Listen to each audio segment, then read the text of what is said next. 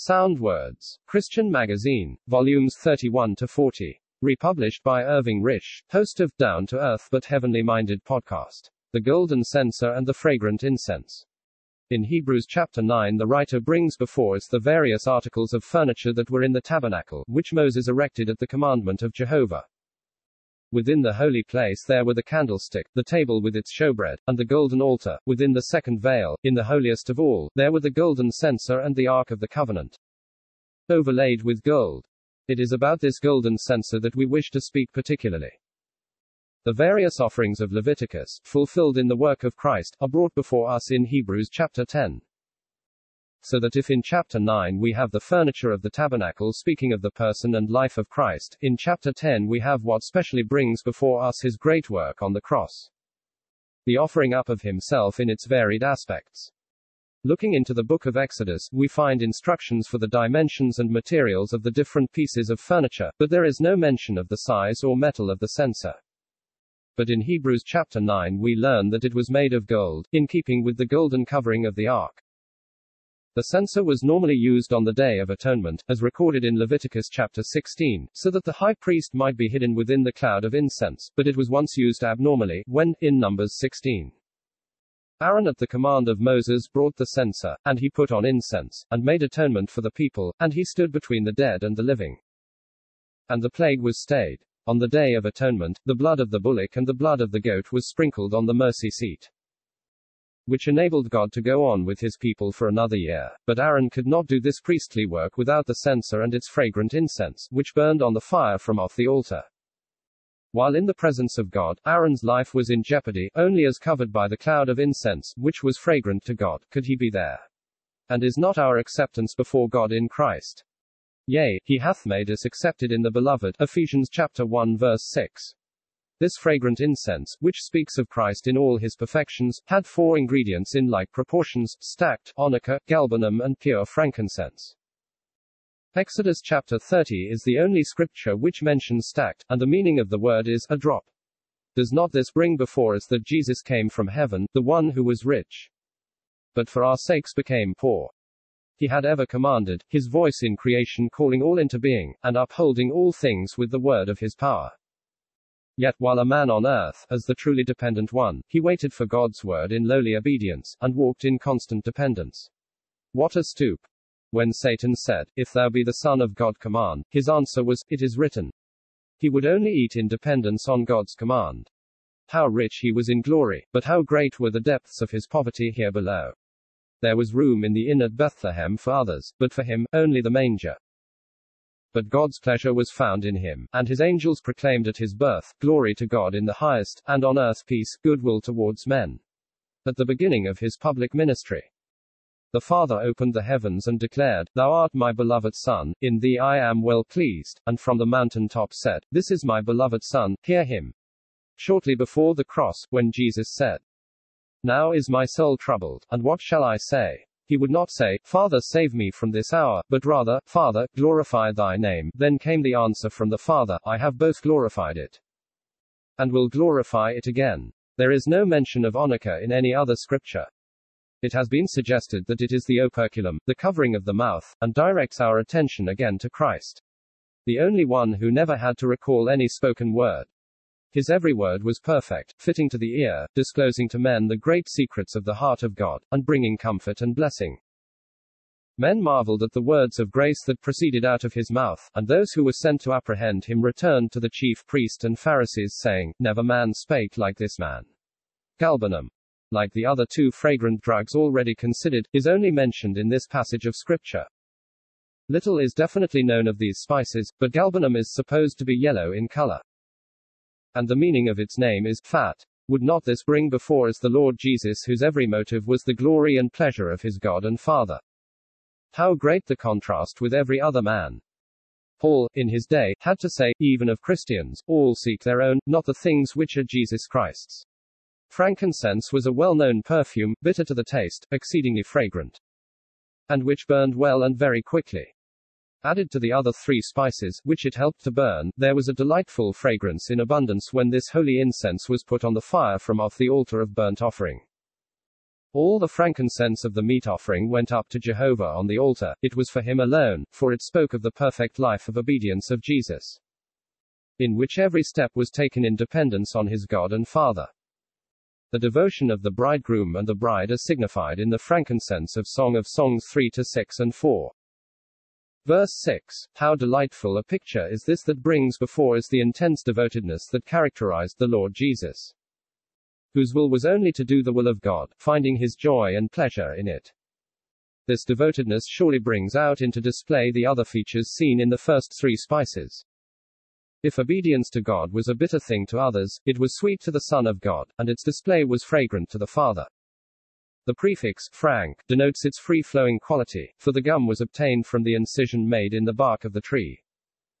As we contemplate the blending of all these beautiful features set forth in the spices, each found in perfection in Jesus, and altogether found in harmony and in perfect expression in him, our hearts are surely stirred within us, for if he satisfies the heart of God, should he not satisfy ours as well? A solemn warning was given that this perfume was only for God alone could rightly appreciate the perfections of his Son. Nor could any other incense do for God, only the fragrant incense commanded, upon the fire from off the altar, would God accept. Nadab and Abihu, the sons of Aaron, presenting strange fire, came under the immediate judgment of God. Before it was put on the fire, the incense had to be beaten small. The more searching the testings of the Lord Jesus in his earthly pathway, the richer the fragrance was for God. And the more we enter into the precious details of that perfect life, the richer will be our worship in the presence of God. Returning to Hebrews chapter 9, we see that the golden censer was in the holiest. Was this a mistake? Normally the censer was in the holy place, but the holiest was its true place. It was kept in the holy place so that the high priest could take it before entering into the holiest. Now that Christ is entered into the presence of God, our great high priest, the censer is there with him. And this is the reason for it being found in its true place in Hebrews chapter 9.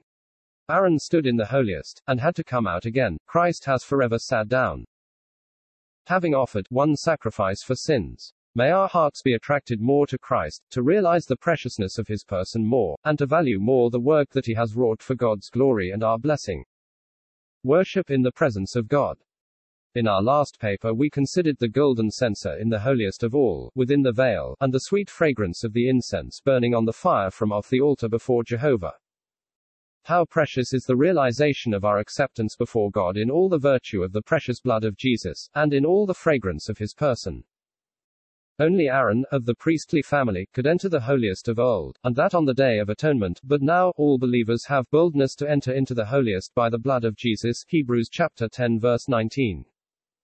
And how wonderful it is we can come before God to worship, not with the gifts that Israel brought, not with material sacrifices, but with spiritual sacrifices. The offerings with which God is well pleased are shown to us in Hebrews chapter 13 verses 15-16. There are sacrifices Godward, the sacrifice of praise to God continually, that is, the fruit of our lips giving thanks to his name, and the sacrifices manward, to do good and to communicate, of your substance, forget not. For with such sacrifices God is well pleased. These are the sacrifices that we should ever bring before God for his pleasure. If we consider the exhortation of chapter 10 of Hebrews, we learn that God would have us approach his presence with boldness. We are not to come before God as if he did not wish us to be there, but as having learned something of the infinite value of the sacrifice of Jesus, and our acceptance in that work. Every barrier that would hinder our entering God's presence has been removed at the cross, and we know that God desires us to be before him in the company of Jesus, our great high priest. To be occupied with all that speaks of his glory. With these thoughts in our minds, we can look at the early verses of Hebrews chapter 10, and consider how the writer leads us step by step towards entering the holiest. There are four main steps which we might contemplate. First, the law as a shadow of the good things to come. Secondly, the new covenant with its promised blessings. Thirdly, the tabernacle and the priesthood as foretelling the present ministry of Christ. Fourthly, the sacrifices of old which pointed forward to the one great sacrifice by which God's glory and the blessing of his people are secured.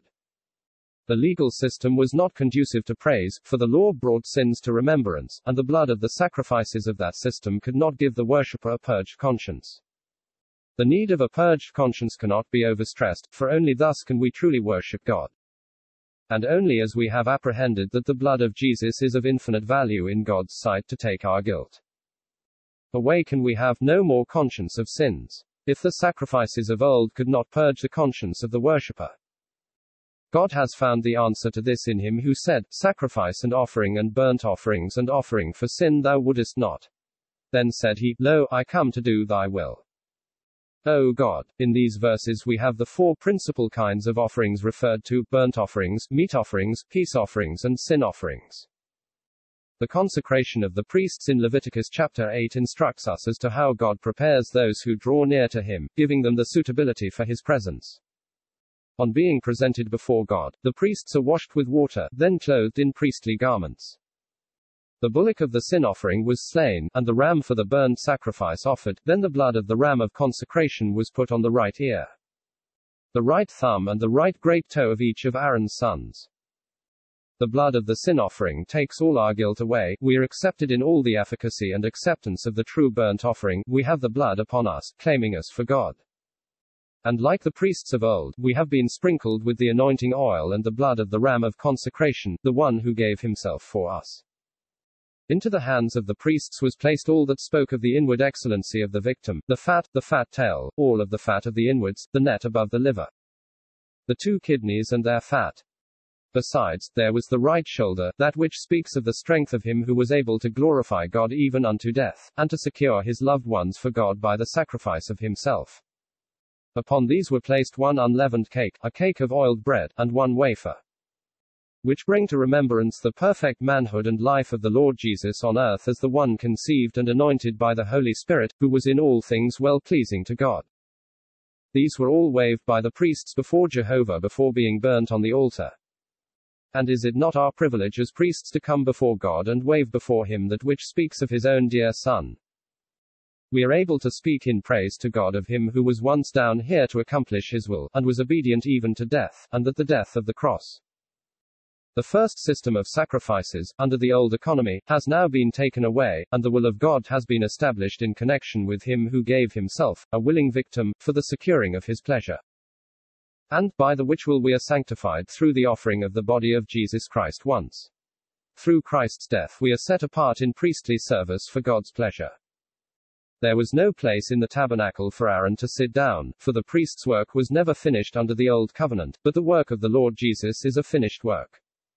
Even as it is written in verse 12, But this man, after he had offered one sacrifice for sins, forever sat down on the right hand of God. How great is the contrast with the priest of old who never sat down. If we have been sanctified, set apart for the pleasure and service of God, as typified in the consecration of the priests in Leviticus chapter 8, we have also been made perfect as to the conscience through the death of Jesus, for by one offering he hath perfected forever them that are sanctified. Verse 14. This great sin offering is of infinite value in the sight of God, and when we realize this we have the assurance in our souls that our guilt has all been removed through the work of Jesus. Well, it is then for us to heed the word, having therefore, brethren, boldness to enter the holiest by the blood of Jesus, let us draw near. The precious blood of Jesus has met every claim of God's throne, and enables us to stand before God.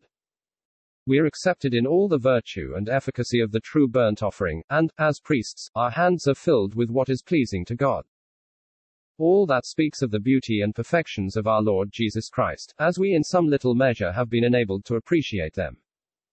God alone knows the full value of him whom we present, but he delights to find our hearts occupied with him who fills and satisfies his own heart.